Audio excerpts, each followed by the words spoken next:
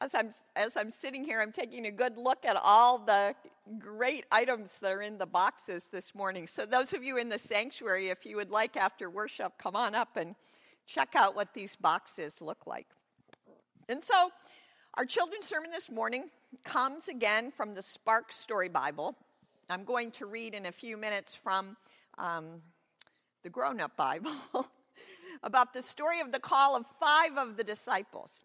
But we know that there were, from what Scripture tells us, 12 particular people in Jesus' day. They were all men who were called into this role. But we know now in our time, kids and women and all kinds of folks can be disciples of Jesus. But this is a story of the 12 particular people called to be the closest followers of Jesus.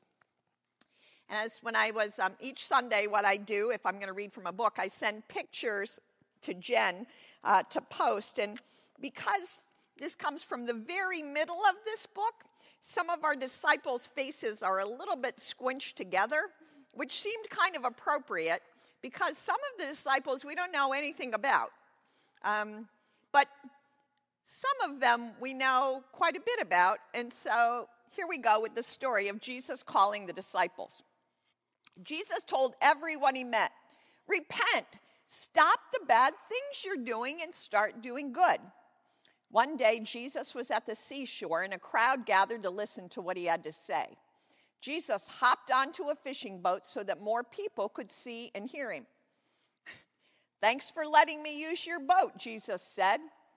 And then he said to the fishing brothers, Simon and Andrew, I want to thank you with lots of fish. Throw out your nets. We'll try, they sighed. Simon and Andrew put their nets into the water. But we fished all night and caught nothing, they explained to Jesus. Suddenly, they felt their nets tug. They were overflowing with fish. Rip, pop, snap. The nets were so full they were breaking. The brothers pulled in so many fish that their boat began to sink. Help, they called to their friends in another boat. We have too many fish. James and John rushed to their rescue. The weight of the fish almost took their boat under too. They knew that their new friend Jesus must be someone special. He was the one who told them to catch those fish. Hey, Simon and Andrew. Hey, James and John. Follow me, Jesus called them. Let's catch people instead of fish. Splash. The 2 sets of brothers dropped their nets into the sea. They were not fishermen anymore. Now they were disciples. Now they would follow Jesus. Jesus then met a tax collector at his office. Hey, Matthew, follow me, Jesus called. Let's collect people instead of money. Kalink. Matthew, the tax collector, dropped his coins to the ground. He wasn't a tax collector anymore. Now he was a disciple. Now he would follow Jesus. Jesus met 7 others that day. Philip, Bartholomew, Thomas, another James, Thaddeus, another Simon, and Judas. Follow me, Jesus said to each of them. Crash, boom, bang. They all stopped and dropped what they were doing. Now they were disciples, and now they would follow Jesus.